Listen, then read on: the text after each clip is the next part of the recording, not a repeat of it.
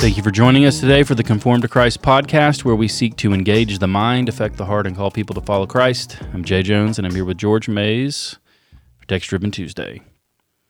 We're back in Hebrews, so you want to grab your Bibles and go ahead and open up to chapter 11. We're continuing where we were last week. This week we are looking at verses 8 through 16, and if you haven't listened to the sermon, that's also helpful as well. So you can check that sermon out. If it's not posted already, it will be very soon on our church page. Yep.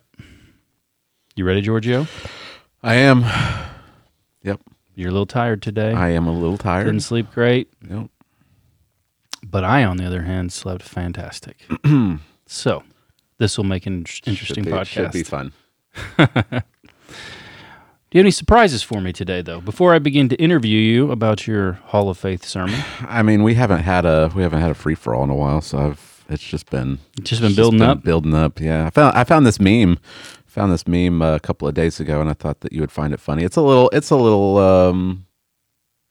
from 2019, I guess. It's from Dragon Con. You ever heard of Dragon Con? Nope, never. It's like a multimedia like comic book convention, but it's got movies and TV shows and art and all of this. But people cosplay. They dress up, and found a meme from Dragon Con 2019, and I thought you would enjoy it. Okay, this cosplay. All right. So there you go. What in the world? Oh no! That's actually the perfect outfit. The perfect outfit for these people that dress up as movie characters. Yeah. It is sad. Yeah, it is sad. Our tax. Yeah, this cosplayer decided to ruin the weekend at Dragon Con 2019, and it is your favorite scene from the Never-Ending Story. Yep, that person has a great imagination. Yeah, you've got to give it to him. Fun fact, real horse head. No. You guys will have to just get on and watch the YouTube. People that are listening are so confused. Just get on and watch it. Worth it. All right, George. Yeah. Well, I got something. I'm going to pull it up here.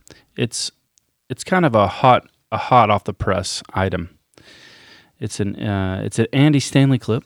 I know he'll enjoy those. Apparently, this was from this weekend. From this very weekend, I'm excited. He tells you his elevator pitch. If he's got to pitch the gospel to you, or the truth of the death, burial, and resurrection of Christ, and he's got you in an elevator, here's his elevator pitch. Are you ready? Do you think he actually does this? No. Okay. Okay. No. Andy Stanley. Just so we're on the same page. Andy Stanley does not take elevators. People carry him up steps. He's got an entourage with him. Do you think he's got one of those chariots like Sweet Daddy? I think he comes to the chair and he says, "Peasants, chair, please," and they carry him up steps. So he's never even in an elevator. Okay. Yeah.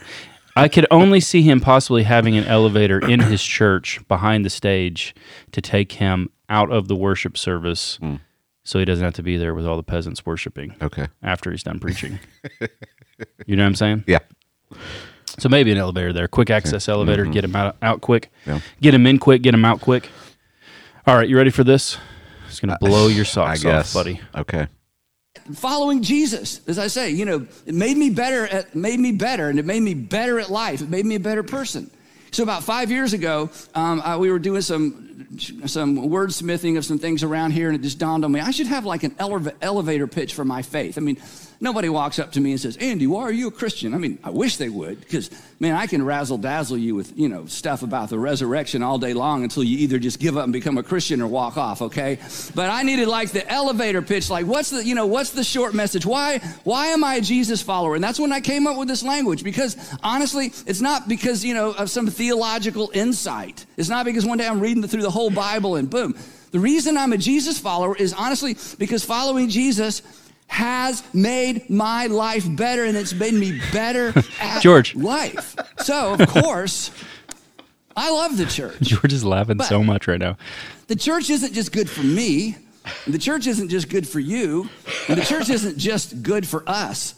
The church is good for the community, and the church, as I said, is good for the nation and for the world. There you go, George. He could just razzle dazzle you with the resurrection all day, Jay. But nah. What do you think of that elevator pitch? Wow. It's like the exact opposite of Hebrews 11. Right. Exactly. Yeah. Makes your life. That's why I thought it just makes my life better. Yeah. I thought it was relevant for today.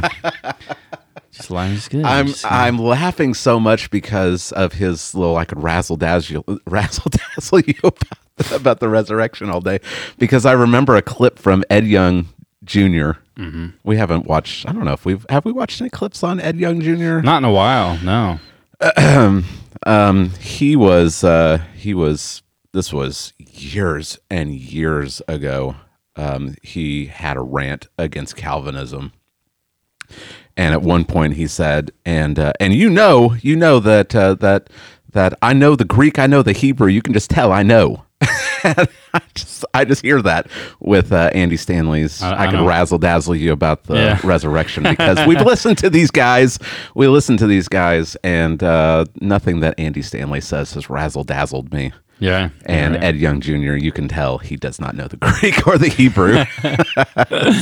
Yeah. It's just funny, these guys, they that the little I don't even think it's humble brags. Mm-hmm. I think they just sneak in these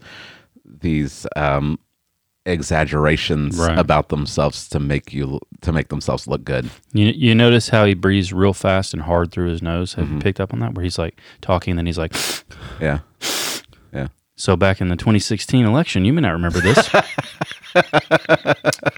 All of the Trump haters said that's a sign of cocaine use.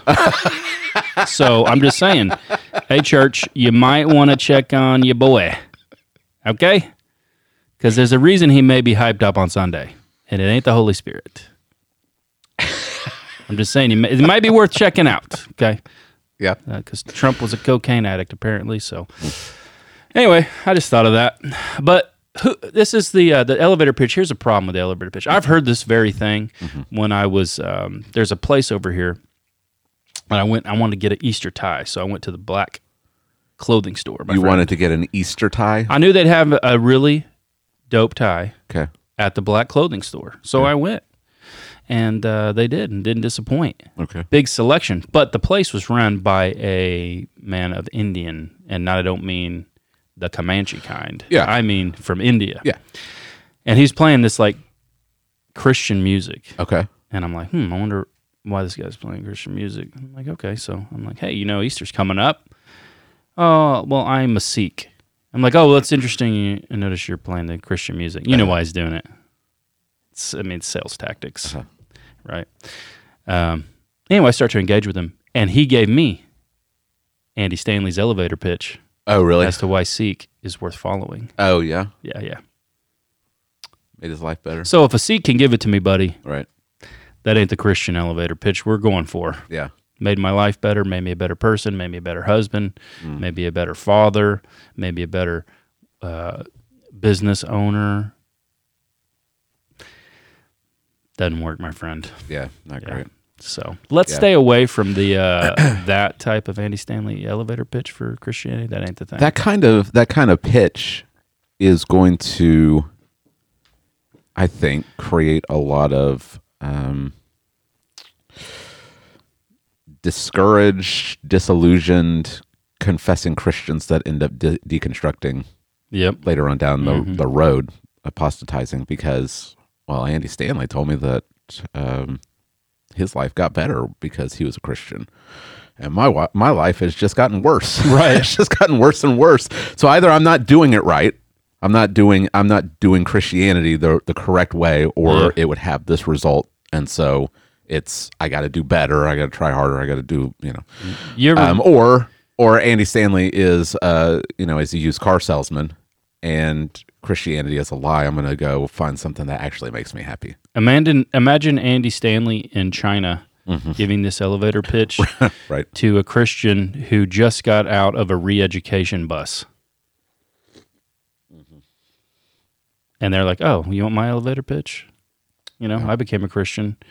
got thrown in a re-education van and kidnapped and tortured for 6 months. Yeah. It's crazy. Well, that pitch is just leaning into man's primary problem already. The problem that mankind has is that he's already self-centered. He already wants everything. He wants his life to be better. He wants. And Andy Stanley is just like, yeah, God wants you to have all that too. Yep. And it's just this self-centered sin problem that we already have. What a dangerous thing to tell somebody, though. Like, say you convert and your spouse doesn't. Right. And then your spouse starts to hate you because now you're a Christian and it tears your marriage apart. Or your kids start to hate you, or your parents start to hate you. Right. You don't tell people this. Yeah. Or imagine telling someone like Donald Trump, Yeah. well, Christianity make your life better. Right. Yeah. Like he's already chasing that. Yep. Yeah. Or he could already say, my life is already great. Right. Like what do I need Christianity for? Yeah. All right, that was a good intro to the podcast, and but it's not Free For All Friday. We are going to do Effectual Call or Irresistible Grace if you're going acronym. Right? It's going to happen. We're going to have a Free For All Friday. I'm planning on it. Don't go getting sick on me, George. You just keep planning on it, Jay. Yeah. All right. All right, George, you began this. Let's get back into Hebrews chapter 11. We're jumping to the text-driven Tuesday part. 8 through 16. You began, I thought it was an interesting story about your family. Your parents lived in the same house 43 years. About 44. 44? 44, yeah. That's amazing to me because I grew up in the Army. Right. Dad was in the Army. Yeah. We moved, from the time I was 4 years old, we moved every 3 to 4 years. Yeah. So I just can't even imagine that. Yeah. Well, I know that, even my kids, I'm not in the military, and the only one of my kids that's lived in the same house his entire life is Josiah, and he's 4. Like all the other kids have lived in several houses. Yeah.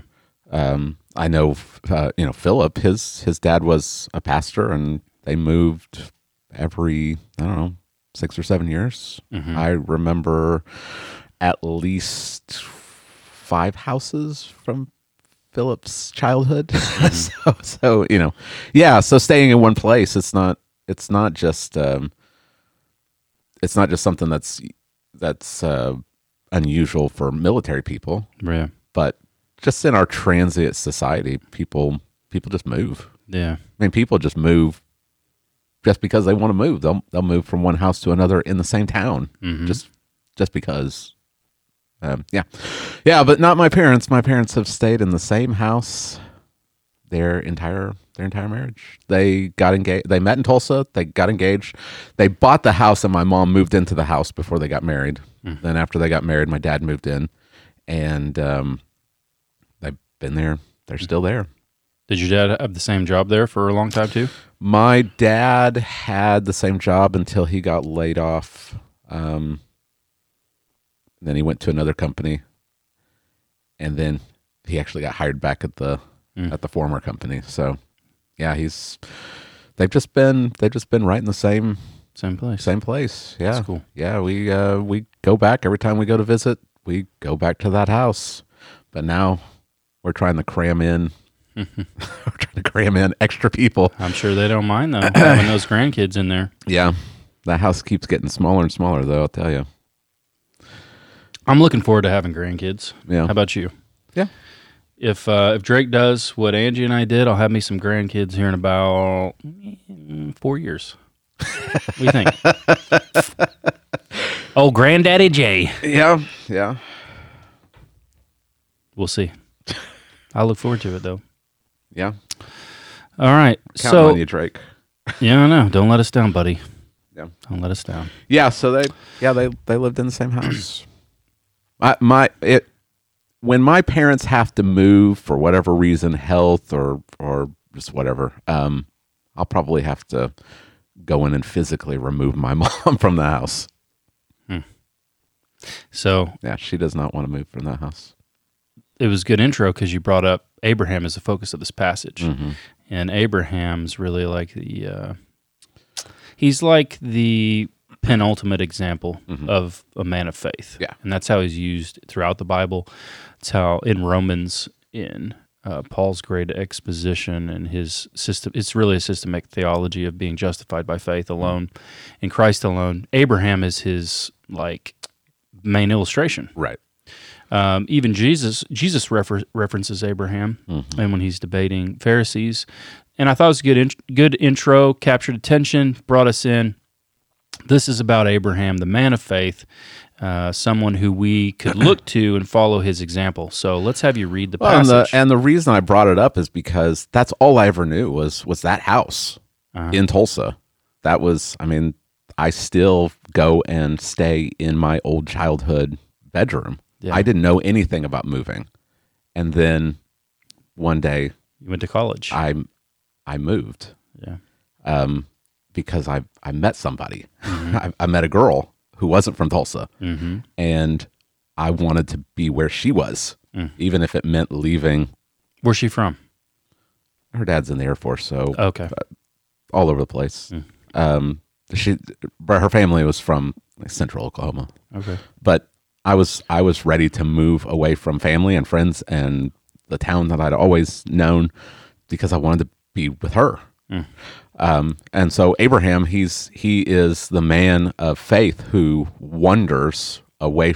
He journeys away from his family. He wanders away from his home. Leaves his homeland. Because he's chasing something. He's chasing something greater. And it makes him willing to leave everything behind so that he can get to it. But he lived there a long time. Yeah. Real long time. Oh, yeah. Yeah. 75 years. Yeah. All right, let's have you read the passage. Okay. Hebrews 11, 8 through 16. Boom. There we go. Okay. Oh, you're highlighting stuff. What's going on here? I don't know why that got Highlighting highlighted. that. Yeah. It's an important word there. All right.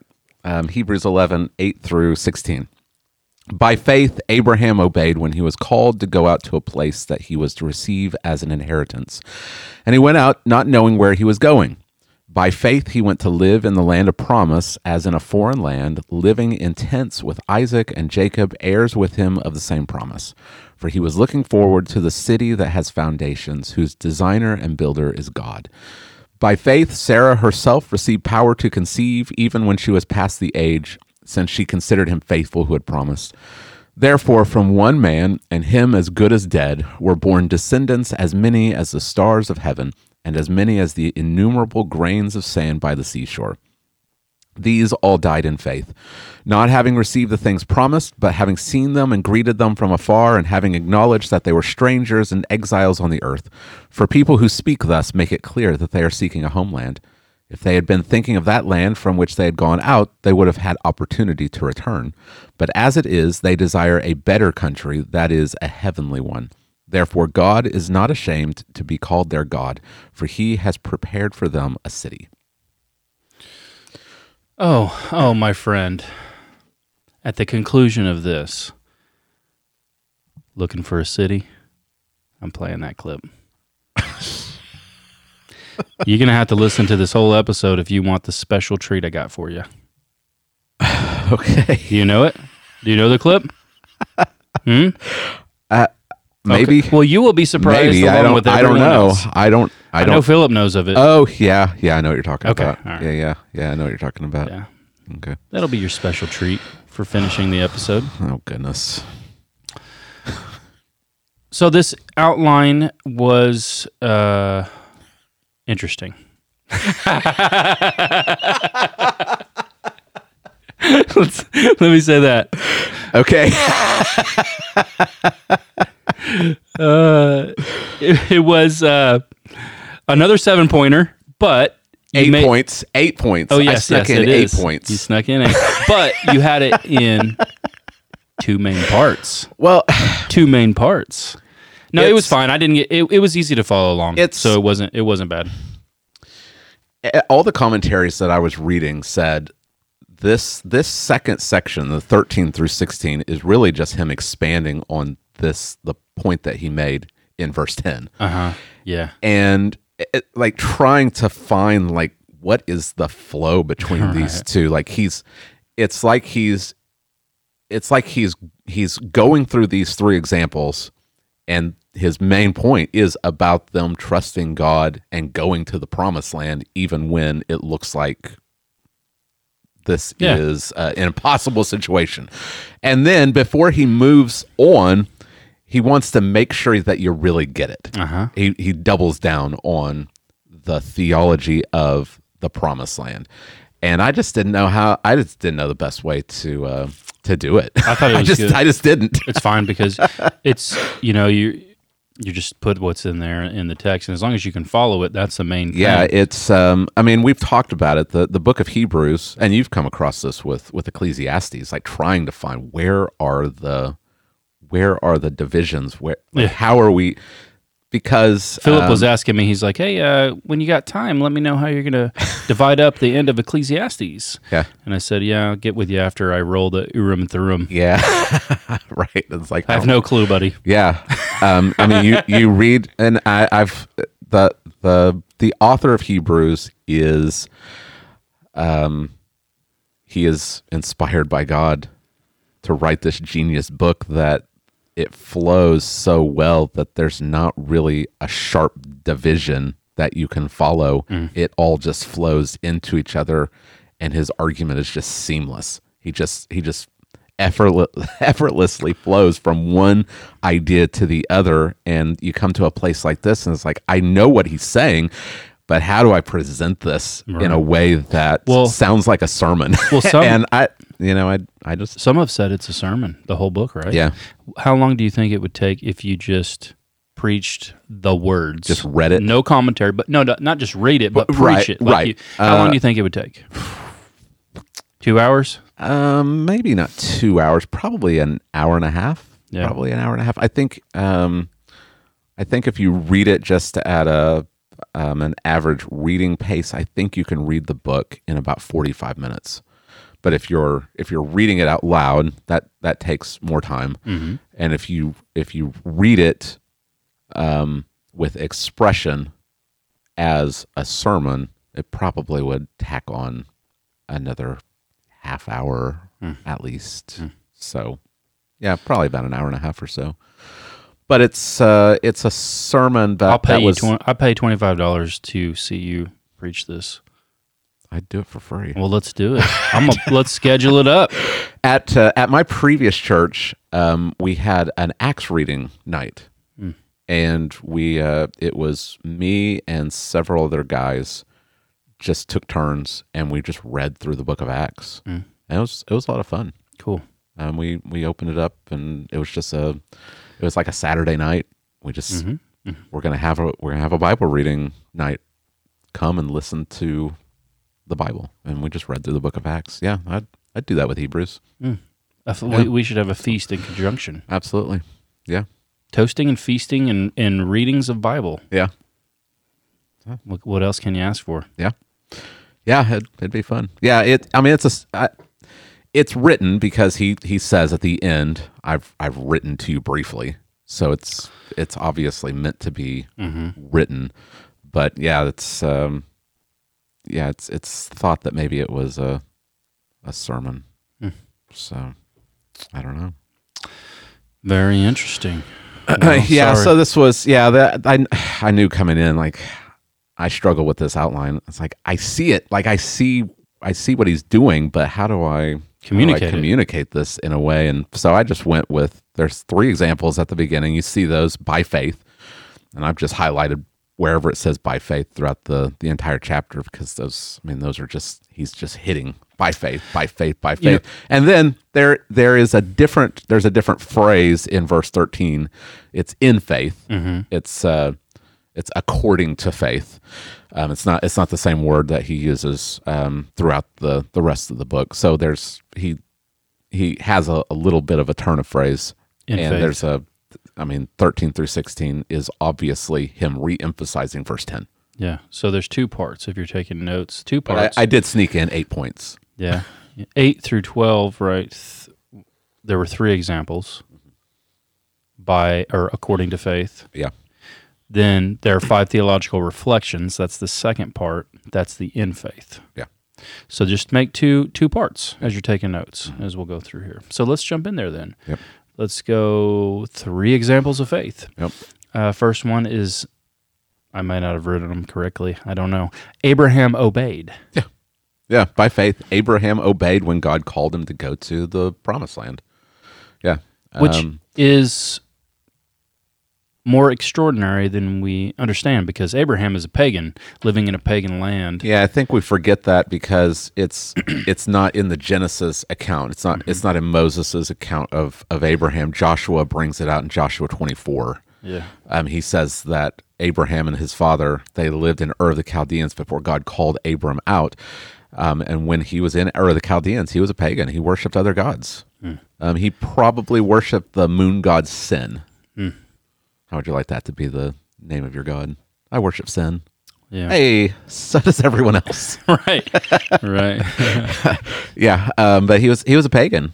Mm-hmm. Yeah. And so God, and this ties into our series on Fridays. God calls Abraham. Here's Abram. He's an idol worshiper, and God calls him. Mm-hmm. Why? Like why Abram? Uh-huh. Well, you really have 2 options. There was something about Abram that God liked, Uh-huh.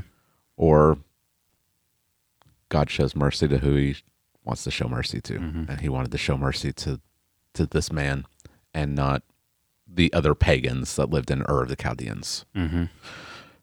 So he calls him out. Yeah. And we see this story in Genesis. Starts at the end of chapter 11, but really the passage that he's really focusing on here is Genesis 12, 1 through 3, where God calls Abram, tells him to go to the land that I will show you. I will make of you a great nation. I will bless you and make your name great. I'll bless those who bless you. I'll curse those who curse you. And in you, all the nations of the earth will be blessed. Yeah. And Abram goes. It's amazing. Yeah. He's 75 years old. Like he's not a young man. I mean, he's young, maybe comparatively in that time when people are living longer, but he's not young. I mean, he's 75, and yet he goes. God gives him these promises, and we see in Abraham the same kind of faith that we see in Noah. Noah, he hears God. God instructs him concerning events yet unseen, and Noah obeys, and he inherits the righteousness that comes by faith. Abram, the word of God comes to him, tells him to go. Abraham believes God, and he obeys. He's accounted righteous through his belief. Yeah, It's amazing. yeah. That declaration that Abram believed God and it was counted to him as righteousness comes in Genesis 15, but his faith has been evident from Genesis 12. Yeah. So he receives the word of God, he believes God, he obeys. This is just highlighting things that we talked about last week, that faith is more than just mental assent. It's more than just verbal confession. If Abram had heard God telling him, go, I'm going to give you this land, and he'd remained in Ur of the Chaldeans, that would not have been faith. Right. Faith is belief in that works itself out in action, in obedient action, and that's what Abraham does. And it's amazing. He just does it. Like I think we get so accustomed to this story. Like, yeah, God calls Abram to go to this land, and he's going to he promises it to him and his offspring, and Abraham goes. And I think that we need to think about it like it's the first time. Abraham goes. He doesn't, and look back at what it says in verse 1. Go to the land that I will show you. He hasn't even seen it. Doesn't even know where he's going. Where there's no record of him saying, "Where am I going? I've got some questions. Let me settle some things here first." He just goes. He goes without hesitation. He goes without question. He goes immediately. This is what faith looks like. And I was just struck by how little I know my own life looks like in comparison with that. When I have God's word, God's word tells me to do something, and how often do I just read the Bible and go about my day and not really consider God's commanding me to do something? Am I going to do that? Am I going to consciously, intentionally, without hesitation, obey God's word? And we can think of example after example of things that God tells us to do that we can find excuses to put off. Yeah, it's easy for people to become even self-deceived and to think that they are obeying God, when in fact they're not obeying God. They're obeying a God that they've made in their own minds, a God that's okay with their behavior, their religiosity. You fill in the blanks. Man, I don't know how many times I've encountered that since being a pastor, but Jesus encountered it literally with the Pharisees. I was thinking about this the other day, actually, before you even preached this, because people are really pushing Abraham as the father of all these faiths. Right. Like, we have this common ancestor, Abraham. Yeah, Christianity, Judaism, Islam. We need to unite around that. Yeah. And we can't. Jesus is preaching, and he tells the Pharisees. In a sense, we can say, yes, they branch off from biologically from Abraham. But theologically, like the faith of Abraham is not the same faith as Judaism or Islam. Right, yeah. It wasn't in Jesus' day. It's not in ours. Jesus is telling them, anyone who sins is a slave of sin. And they say, we've never been a slave to anyone, which is hilarious. The dumbest statement of all time. I just want to imagine the irony of like a Roman centurion walking by. Right. At the same time they say that. I could see Jesus doing that one face where he looks at his disciples with a side eye. As they say that, there's come on, guys. There was like a garrison that overlooked the temple, right? The world, you hear the Romans with their tacks on their shoes marching on you hear the cries of the people being crucified. Yeah, you're not enslaved. We're free. Okay. Yeah. We're children of Abraham. Yeah, right? And Abraham is our father. Jesus said to them, if you were Abraham's children, you would be doing the works Abraham did. And the whole point is they think they are. But if they were, they would believe the word of God. Right. Who is standing in front of them. Right. The word of God came to Abraham, and Abraham by faith is looking forward to the promised Messiah. Yeah. And the whole point is the Messiah is here. You're not even looking at in the eye by faith what Abraham never saw, right, but looked to by faith was coming. That's his whole point. Yeah. And that's why we can't trace a common ancestry, because we're theologically not the same faiths. Yeah. Ours is focused on the Messiah. He obeyed. Abraham heard the word of God and obeyed. And I like the point that you brought out, that there are many people that were in our congregation, maybe even some listening to the podcast. They're not Christians. They've heard the word of God. They've heard the gospel. It's time to obey. It's time to obey and come to Christ and turn from their sin and trust Christ. There's a time of decision where you must go. You must come to Christ. I like that you were emphasizing that. Yeah. The faith of Abraham is a faith that follows and obeys God immediately. And there's so many things I brought out. If you're looking at pornography, you're not commanded to stop tomorrow. You're commanded to stop now. Parents, you're called to disciple your children now, not when you've got it all figured out, because you're never going to have it all figured out. We're all just making it up as we go along. Kids, you're supposed to obey your parents immediately. Delayed obedience is disobedience.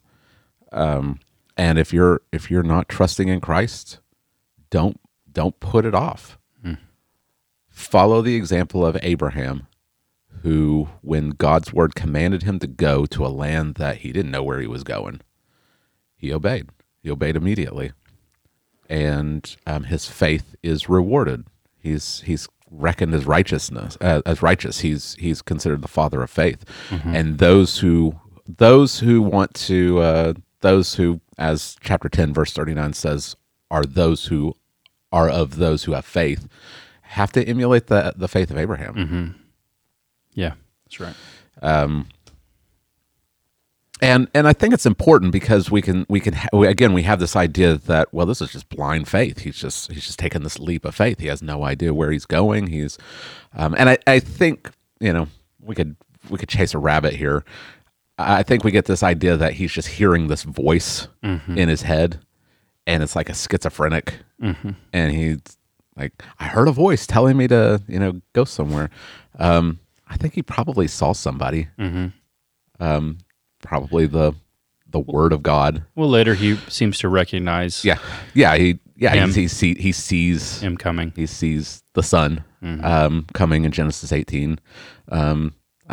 The word of God comes to him in a vision in Genesis 15. Like he's seeing somebody telling him. I don't have a problem with saying, even though it's not explicit in Genesis 12, I don't have a problem with the word of God came to Abraham and told him to go. Right. So he sees somebody who obviously is different than just a normal person, telling him to go, and it's not blind faith. His faith is grounded in the word of God. He doesn't know where he's going, but he knows who he's following. And I think that's important for us to remember, that our faith is not a blind faith. It's a faith that is rooted in God's revelation. And Abraham should be, he is rightly exemplified as this great hero of faith, because he doesn't have as much revelation as we do. We've got the word of God. Our faith is rooted in this, and the author of Hebrews is giving us example after example after example of God faithfully fulfilling his word to his people, and it's just a call for us to follow. Yeah. So 3 examples of faith. Abraham obeyed. Also, Abraham lived in a foreign country by faith. Yeah. So he moves to this land that God shows him. The land is occupied. Yeah. There are people all in this land already. It's not like there's an empty place. It's got, pre-built towns. There are towns. They're occupied by pagans. Yeah. And so he's wandering like a nomad. Yeah. But God keeps blessing him. His wealth keeps growing. He actually becomes a very powerful man while not living in a city. Yeah. In a land that's occupied by other people. And it's all by faith that he lived this way. Right. I heard he gave a few elevator pitches, though. Why isn't he? Yeah. Ever since I've followed this God, my life has just been better. Been living in tents now. And you guys think you got it good inside those city walls? You don't know about tent living. Yeah. Yeah, that verse 9, by faith he went to live in the land of promise. The phrase "went to live," it's a Greek word that just means to sojourn. He's a nomad. He went to sojourn in this land, as in a foreign land, in land that belongs to others. Yeah, is what foreign is. Just it belongs to others. Living in tents. Why? Why? You go. God has promised this land. He said, I'll give this land to your offspring forever. And all Abraham knows is living in tents, traveling around. He doesn't settle in one place. He travels around. And we're told by the author of Hebrews, he does this by faith. It's not, like you said, it's not because there aren't towns for him to live in.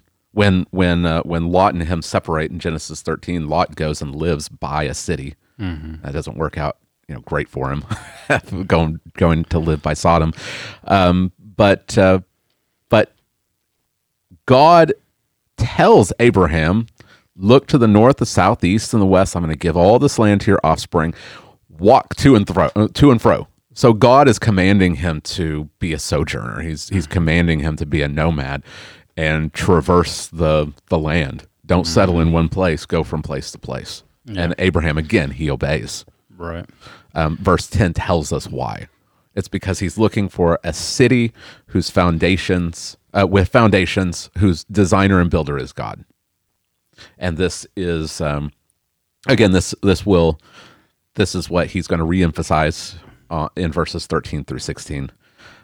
It's like, all right, how do we present this?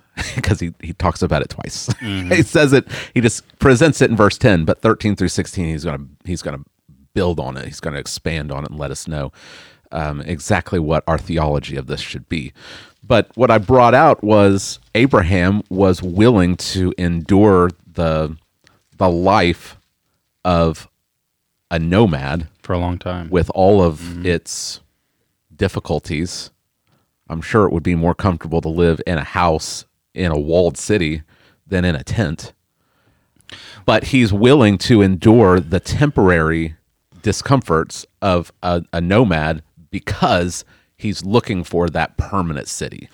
Yeah, and you know this because in Genesis 15, he's actually told that he's going to not see it. He's going to die. They're going to bury him.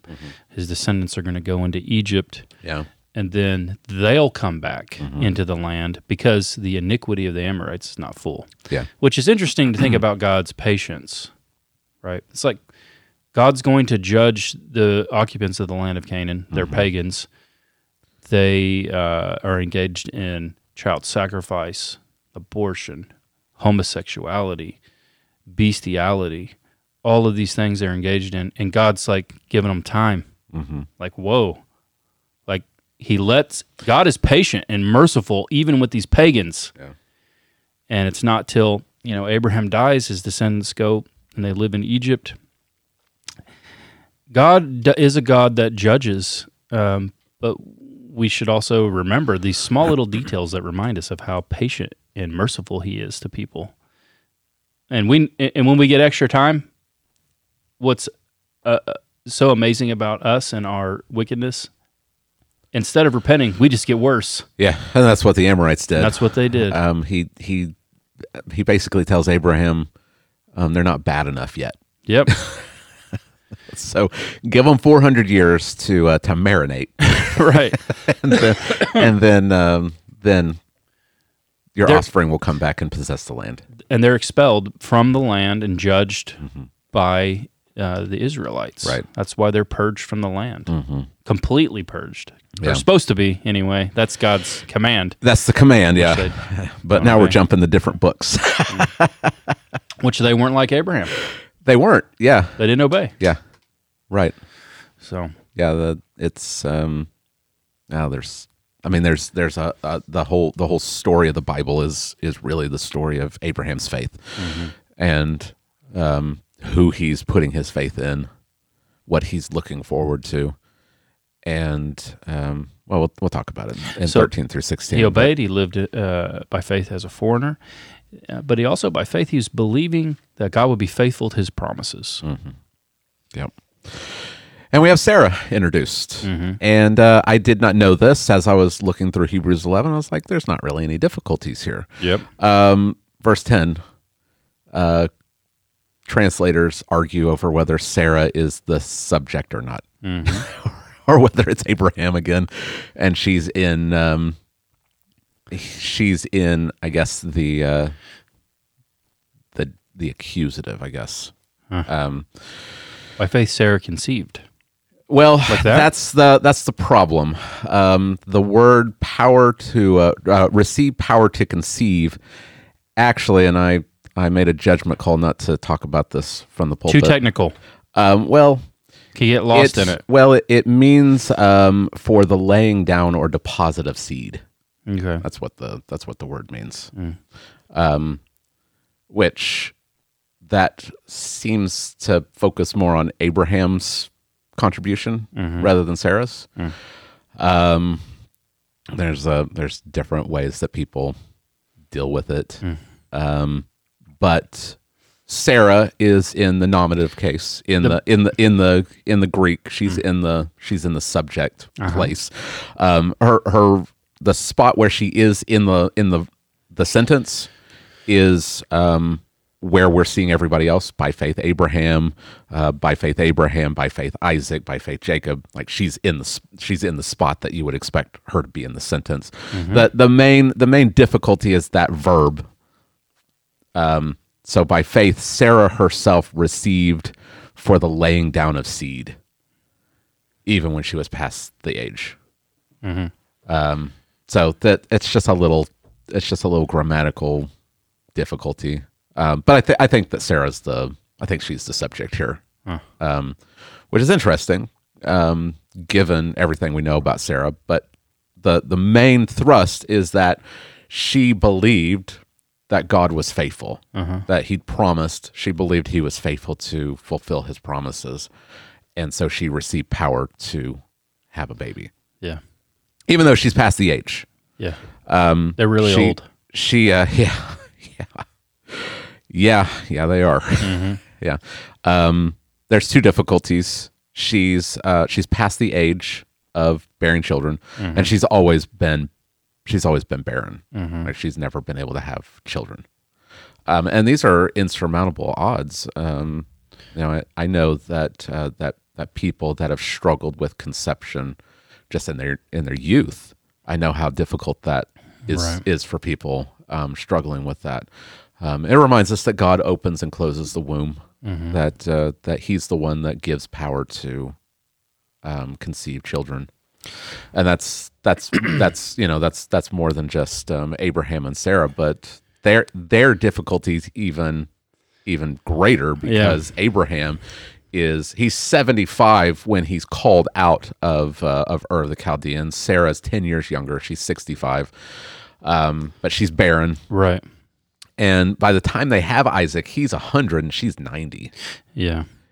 And so verse 12 says that from one man, and him as good as dead, it literally reads having become dead, which is real nice, right?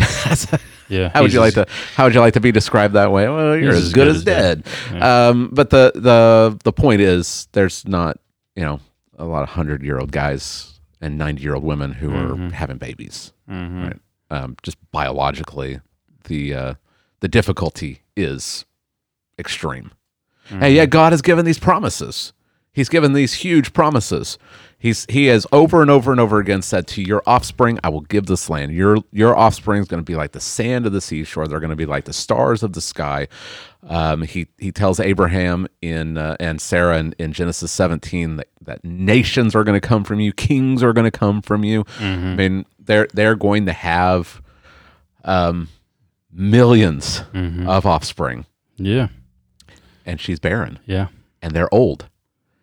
And yet we're told that by faith she receives power to conceive because she believed that the God who promised these massive promises would be faithful. Right. She's believing, we talked about this last week, this God who speaks, and everything we see he created out of nothing.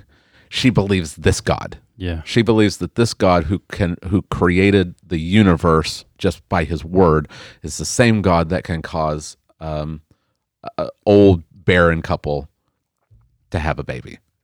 That's pretty awesome. Yeah. God,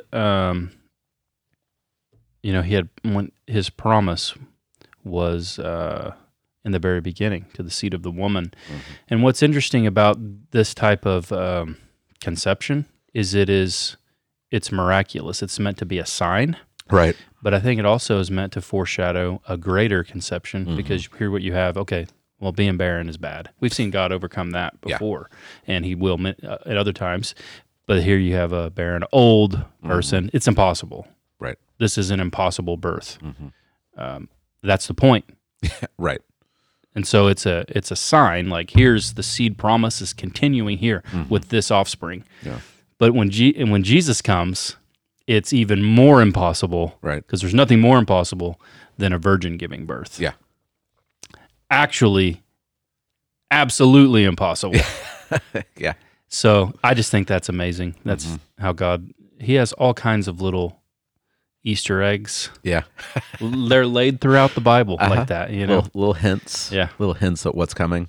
Yeah. Yeah. So, Yeah, and we've got, again, this is meant not just for a character study of Sarah, but it's meant for us to take strength from her example, that in these seemingly impossible, hopeless situations, God has promised and he's faithful. And we have this great security.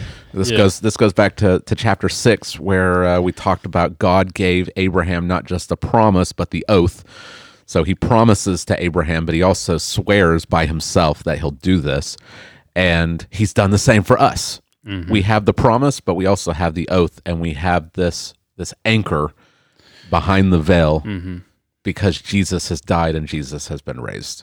right. And so we know, because Christ has died for our sins and he's been raised for our justification, that all of God's promises are going to be true.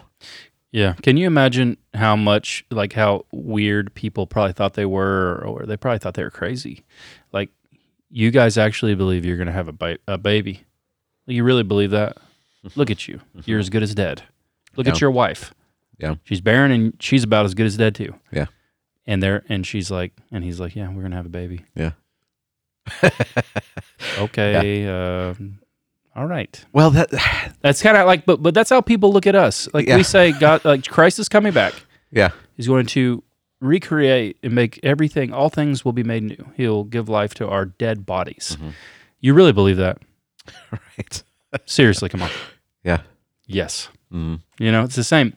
This is the example, though. That's why he's doing this, because Yeah. he's showing. Yeah, they're waiting. So 75 years, 25 years between when he's called to when they actually have a baby. That's a long time to wait and to believe. But I think also it's great that we have these examples of Abraham and Sarah, because we read about them and we can think, well, they just had this super faith, and I just don't have that kind of faith. But if you look at some of the stories between the promises, you'll see that Abraham and Sarah, they're just regular people. They're just normal people living normal lives. They've just been given extraordinary promises. But God promises to Abraham, I'm going to give this land to your offspring, and all the nations of the earth are going to be blessed through you. And the next verse, there's a famine, and Abraham leaves the land and gives his wife away. Not a great So the land promise and the offspring promise are gone.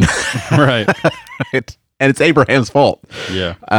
He left the land and he gives his wife away. Yeah. You've got Genesis 15. God tells Abraham, as the stars of the sky, if you count the stars, that's how many your offspring will be.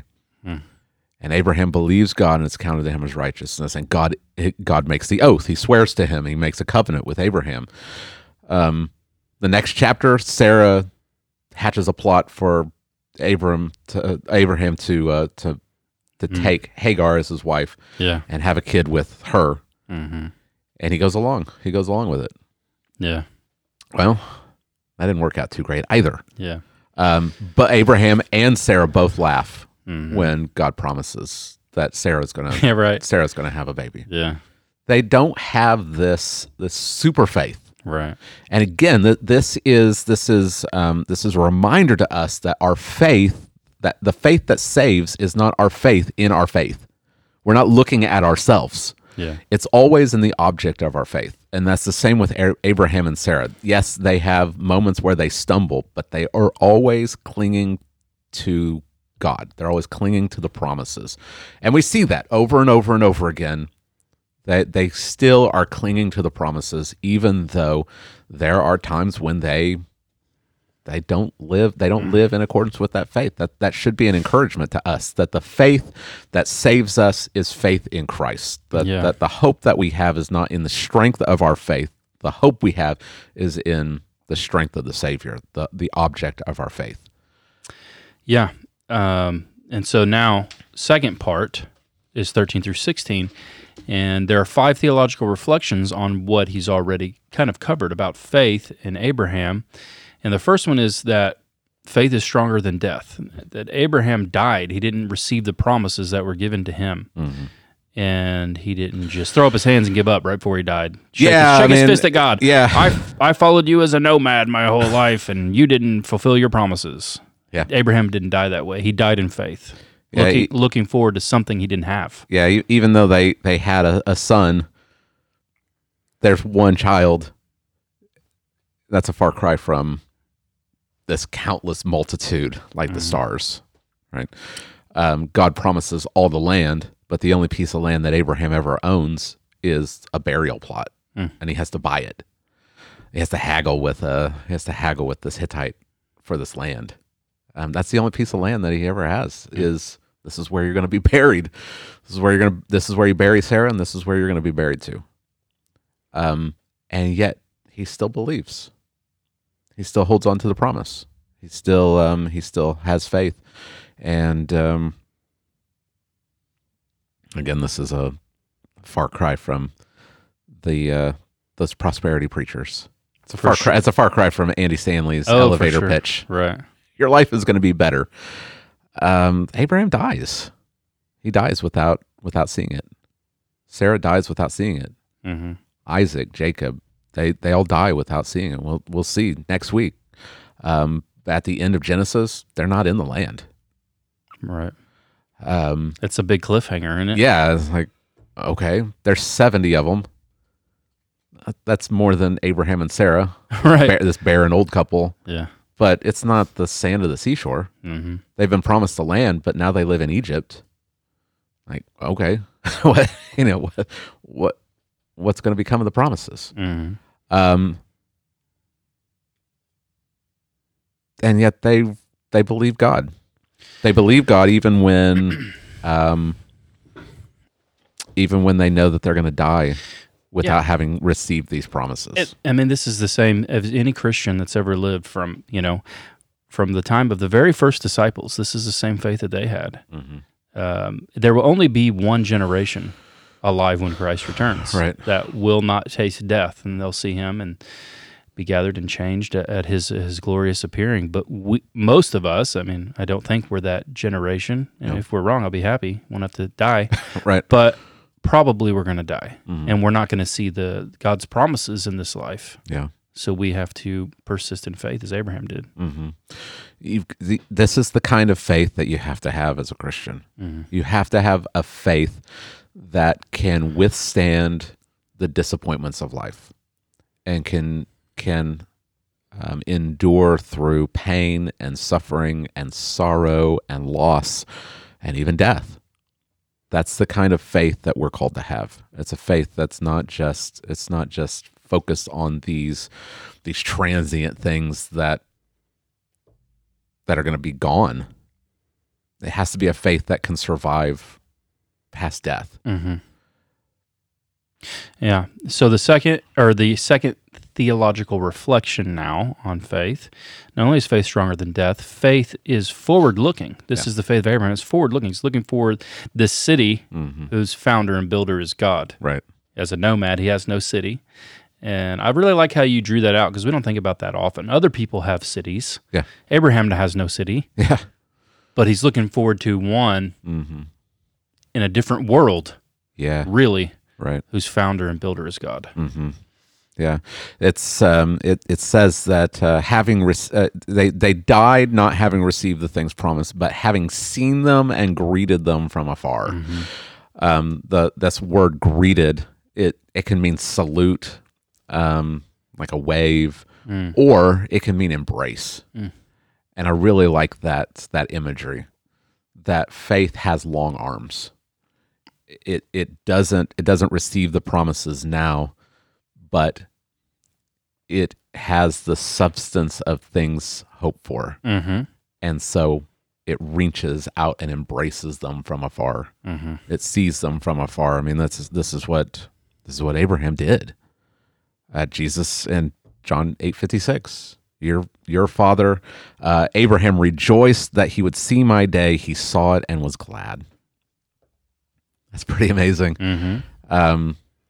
It's he didn't see Jesus come with his physical eyes, but with the eyes of faith. He was looking forward to the promise. He was looking beyond just Isaac. Yeah. He was looking beyond to the Messiah. That was his hope.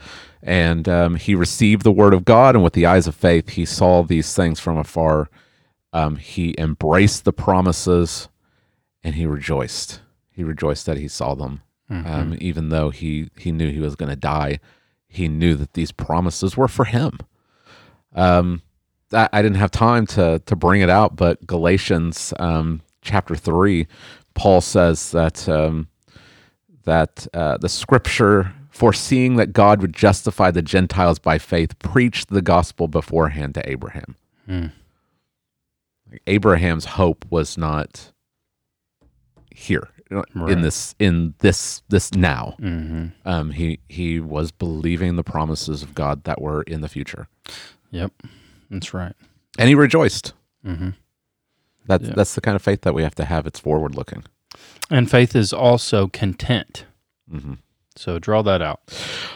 So it says that even though they died not having received the things promised, they saw them and greeted them from afar, and having acknowledged that they were strangers and exiles on the earth, they confessed. They confessed that we're strangers, we're sojourners. Okay. Abraham did this in Genesis 23 when Sarah's died and he has to haggle for her burial spot. He says, "I'm a sojourner." Jacob confesses it before Pharaoh in Genesis 47, I believe. He says, "I'm a sojourner, just like my fathers. They were sojourners." They acknowledged that they didn't have a home. Mm-hmm. They acknowledged that we're strangers on this earth. Wherever we are, we're strangers. We don't have a place that we are settling down. Yeah. And this idea is it's just been implanted in the vernacular of Christian Christian thought. Peter, he writes to the elect exiles. Yeah. He tells them, he encourages them as strangers and aliens in this world. Yeah. And what was interesting is I discovered that the word parish.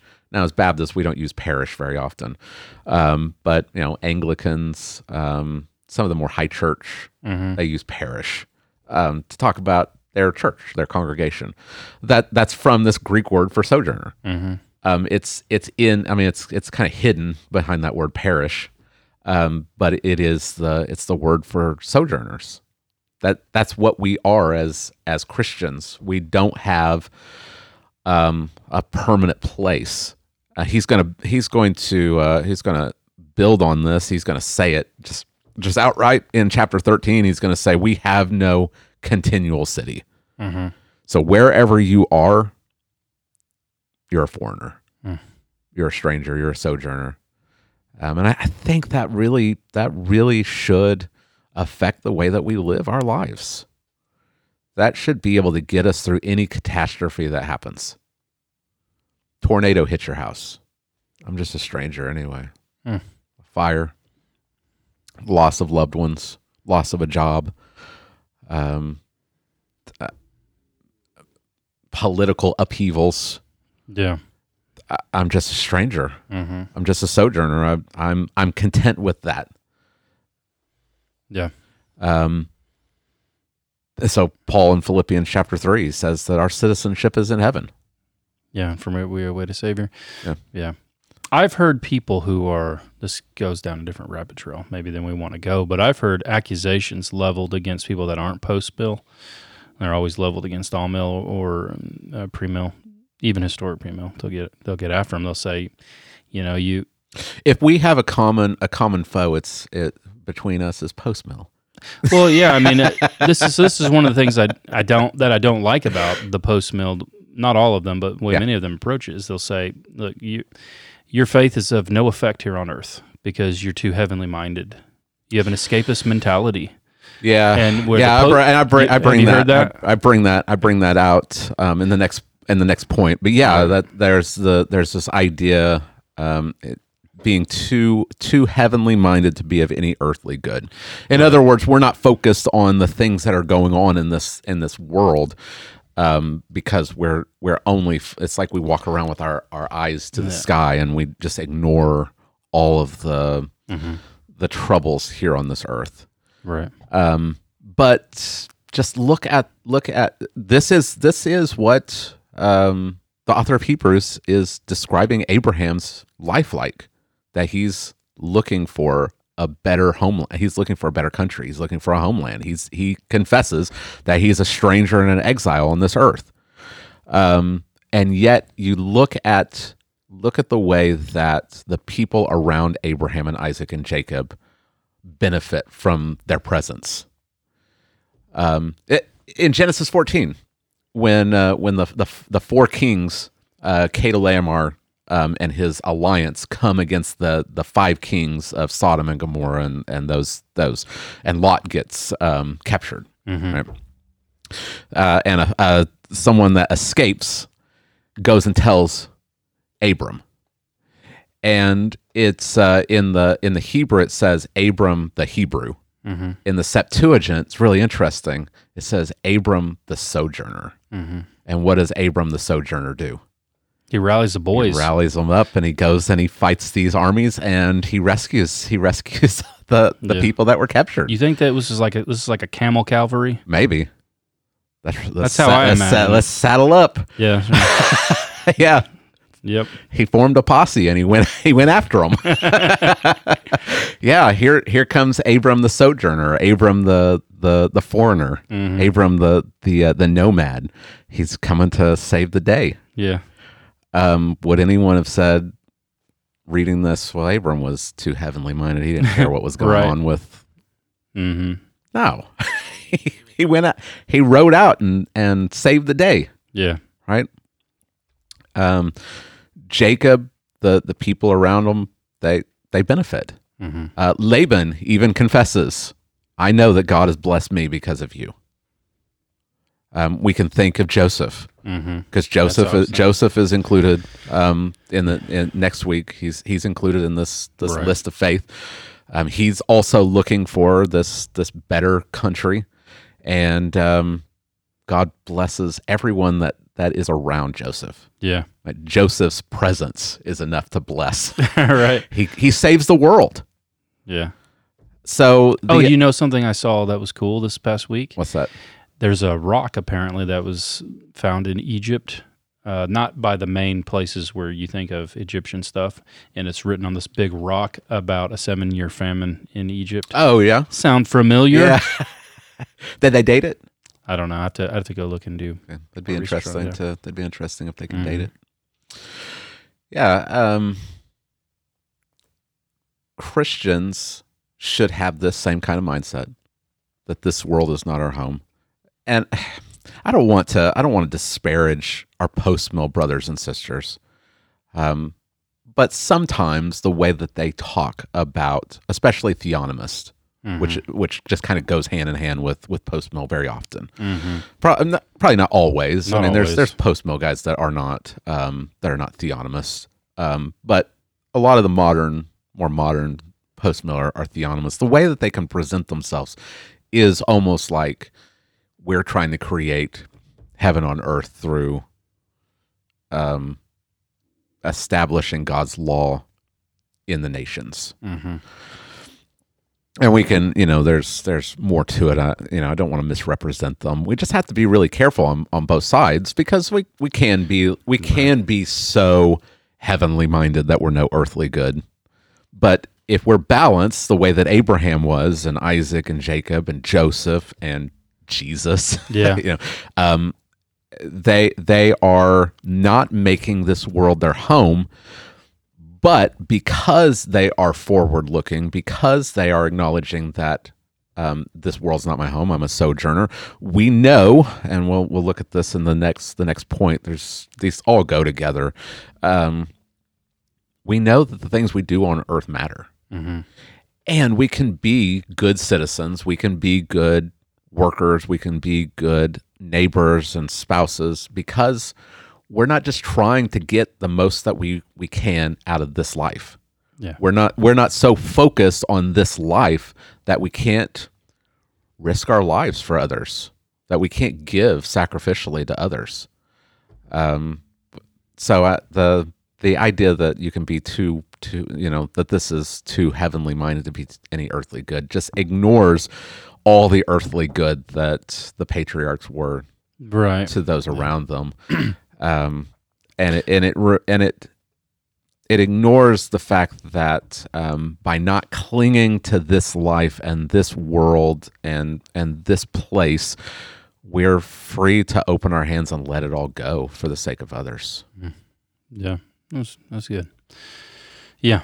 Okay, so then number 4, faith was resurrection focused for Abraham, verses 14 through 16. He's seeking a homeland, but not this one. So he's looking forward by faith to a homeland. Yeah, it's a word where we get. I didn't know this, that our word patriot and patriotic is actually a Greek word. Really? It's this word for homeland. Yeah. Now I'm going to click really on it because I am now really curious, interesting, George. Yeah. Yeah. It is. Let's see. Patrio. Patris. Patris. Yeah. Only used one time in the New Testament, I guess. Is it? I think it's used in John 4:44. Okay. Also, or at least A variation. a variation of it. Yeah. It's your own country. Mm-hmm. That's what it is. It's your fatherland. Right. Yeah. That's. George, don't tell me now Abraham was a fascist. He was a Hebrew nationalist. Is what he. That's what he was. Right. Yeah, he's seeking a homeland. He is looking for a place. Mm-hmm. So because he's confessing that he's a sojourner, stranger, and exile on earth doesn't mean that he expects to be a sojourner and exile forever. Mm-hmm. He's looking for a place, and that's verse 10. He's looking for this city with foundations. Yeah. Which, you compare a tent with a city that has foundations, and one is designed to collapse and be carried around, and one is meant to stay. That's what he's looking for. He's not thinking he's going to be living in a tent forever. He's going to live in a city. He's going to live in a forever city, and that's what he's looking for. He's looking for this homeland. And verse 15, in case we are still thinking, because we do, we think in this worldly idea, like we can be so worldly that we're no heavenly good, right? So in case we are still too worldly minded in what's going on here, he says that if they had been thinking of that land from which they had gone out, they would have had opportunity to return. Mm-hmm. So if they had been thinking about, it's the word for remember. If they'd been remembering, it's kind of the idea of pining after. If they'd been pining after that land from which they had gone out, if Abraham was constantly thinking, "Man, I had it better in Ur," Mm-hmm. then he would have had opportunity to return. Yeah. And we think of when he sends his servant out to find a wife for Isaac. He sends him back to his homeland, where his family is in Haran. And the servant says, "Well, what if the girl won't come back? Should I take Isaac there?" And twice Abraham says, "Don't take him there. Don't take him back there." So this is a big deal. We can just kind of skip over Genesis 24. It's this long story of trying to find Isaac a wife, but it has major repercussions for the promises, because if Isaac doesn't have a bride, well, that's even worse than having 90-year-old barren Sarah. you got to. I mean, if you're going to have offspring, Isaac's got to have a wife. So what if she won't come back? Am I supposed to take him there? Yeah. No, don't take him back there. Well, that's Abraham acting in faith. He believes that God is going to fulfill his promises, that Isaac will get a bride. God will somehow provide a bride for him, but don't take Isaac back. Jacob, he leaves, he flees Esau and goes to Haran, and he's there for 20 years. That's enough time and he gets 2 wives there. He has 12 kids. I mean, that's enough time to settle down. But when God comes to him and says, go back, he goes. That's faith, right? That he's living by faith. If they had been if they'd been remembering this home, this land where they came from, and they were pining for it, they would have had plenty of opportunities to go back. Like there was no restraining force, keeping them in the land of Canaan. They could have gone back to Mesopotamia if they'd wanted to, but they're not. But as it is, they desire a better country, a heavenly one. I like the picture that's given here, this idea of returning. It's this phrase that means to bend backwards. So if they had been thinking about that country, they could have bent back towards it. Yeah. You think of Israel in the wilderness. Yeah, wanting to go back. They're constantly grumbling. Why'd you take us out of Egypt? We were better off in Egypt. They were bending back. But the people of faith, they desire, it's this word for stretching forward. So they could have bent back, but instead they're stretching forward. Yeah. They're looking for a better country. They're looking for a heavenly one. And this has this is big theology, because there are, and I'm sure you've run across theologians that question how much of a belief in the afterlife the Old Testament saints had. Right. Well, it's not very clear. We don't know how much they believed about what happens after you die. Right. I can tell you that the author of Hebrews would have been really impressed with the modern theologians and their arguments. He wouldn't entertain that for a second. Right. Because Abraham and Isaac and Jacob, God had given them promises, and they believed that God would be true to his word. He would fulfill the promises. They knew they were going to die, but that didn't mean that they gave up on the promises and they said, well, this is just for other people. They believed that the promises would be true for them. Yeah. And if it's not going to be true for them in this life, then necessarily it's true for them in the next life. That the author of Hebrews couldn't be any clearer here. They believed in resurrection. They believed that God was going to fulfill his promises, and it was the even though he'd promised this land of Canaan to the physical offspring, and they believed that God would do that. That wasn't their ultimate hope. Their ultimate hope was, well, this is just like a down payment for something even better.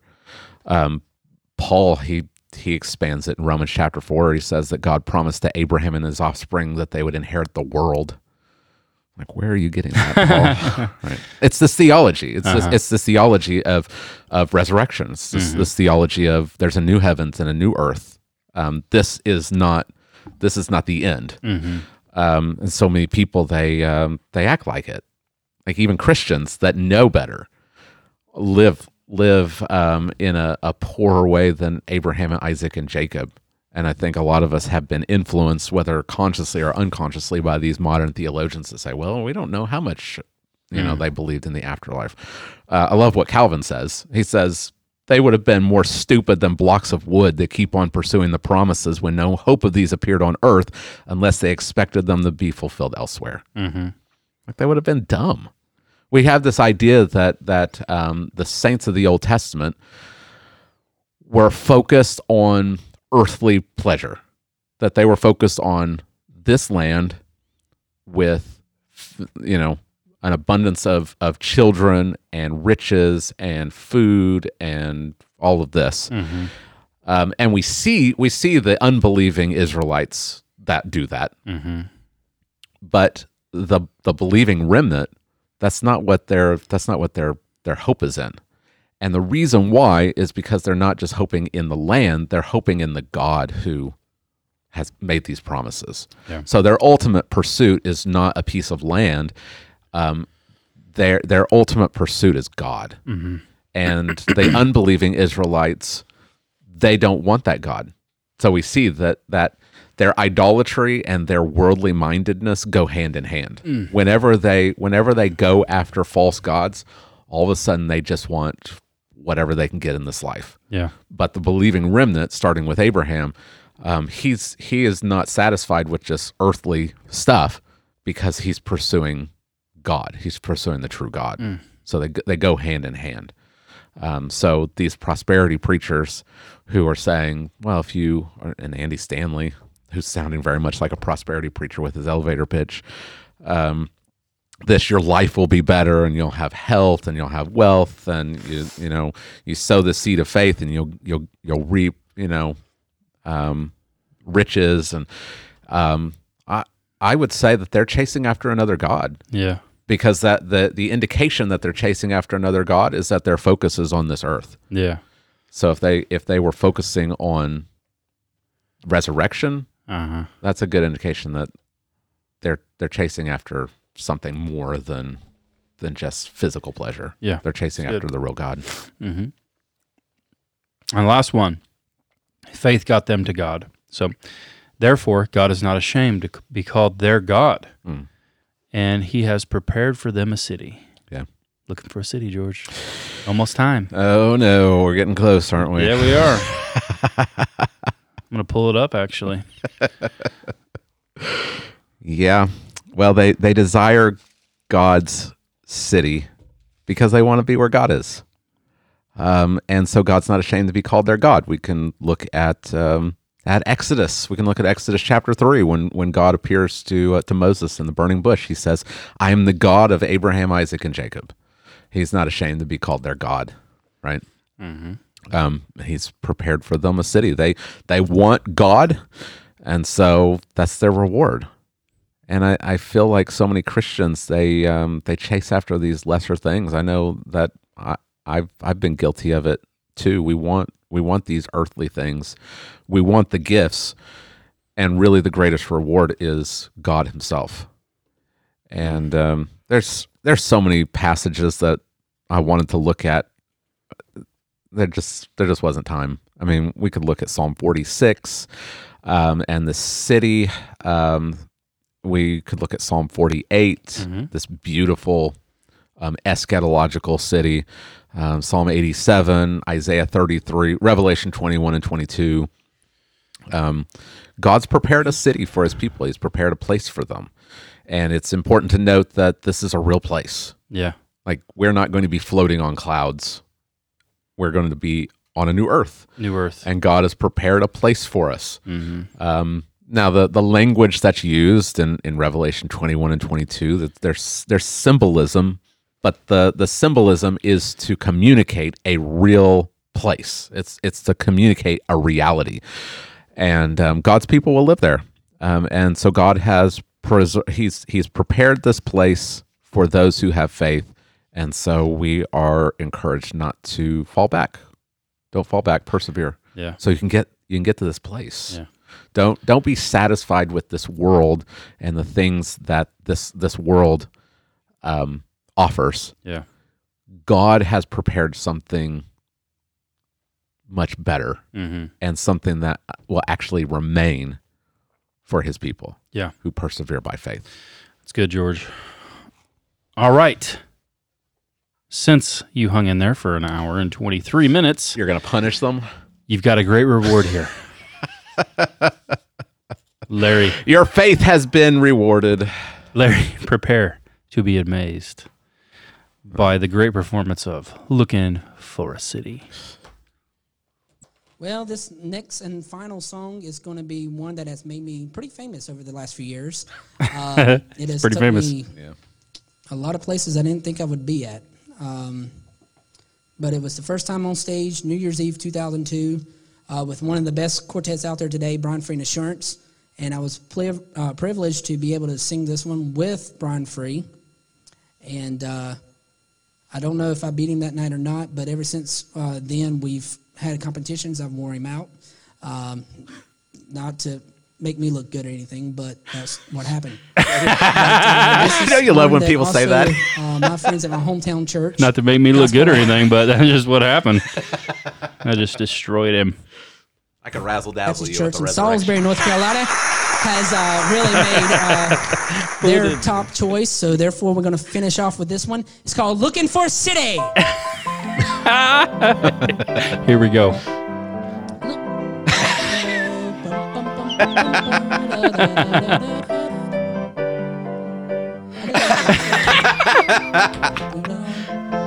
Looking for a city built above.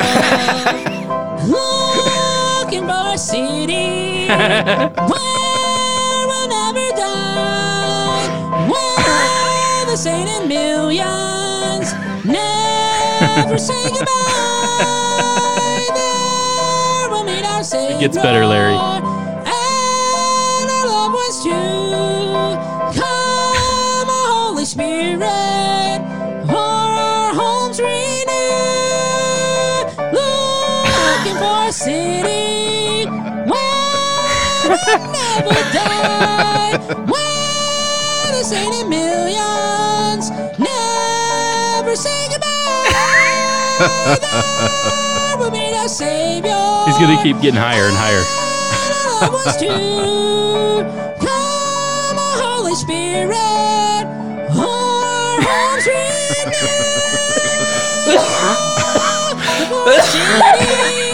Where we'll never die. Where the saint in millions never say goodbye. Larry's crying. We'll meet our Savior, and our loved ones too. He's overlooking at the piano like, oh, he's standing up. Looking for a city where we'll never die. Where the saint in millions never say goodbye. How is it allowed? Oh, man. Come, Holy Spirit, all our homes renewed. Oh. Drink of water. Oh, I see. We'll never die. Where the saint in millions never say goodbye. There we'll meet our Savior. He's just going to quit sometime. Come, Holy Spirit, all our homes renewed. Looking for a city. You see his hand? We'll never die. Where the saint in millions never say goodbye. It's oh my! You gotta watch it. It's better if you watch it than if you just listen. That's all I'm doing. So, see ya. See ya, George. That's all we're doing today, folks. Yeah.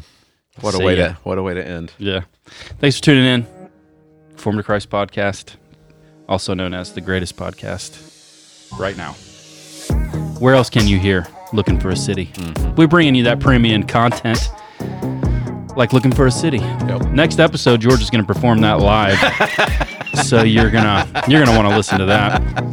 But I am going to give George a surprise next time we have Free For All Friday, this Friday. Oh, so you're going to have to come back to see that, and it's not a video. I will tell you that. It's not a video, and it's not a cream soda.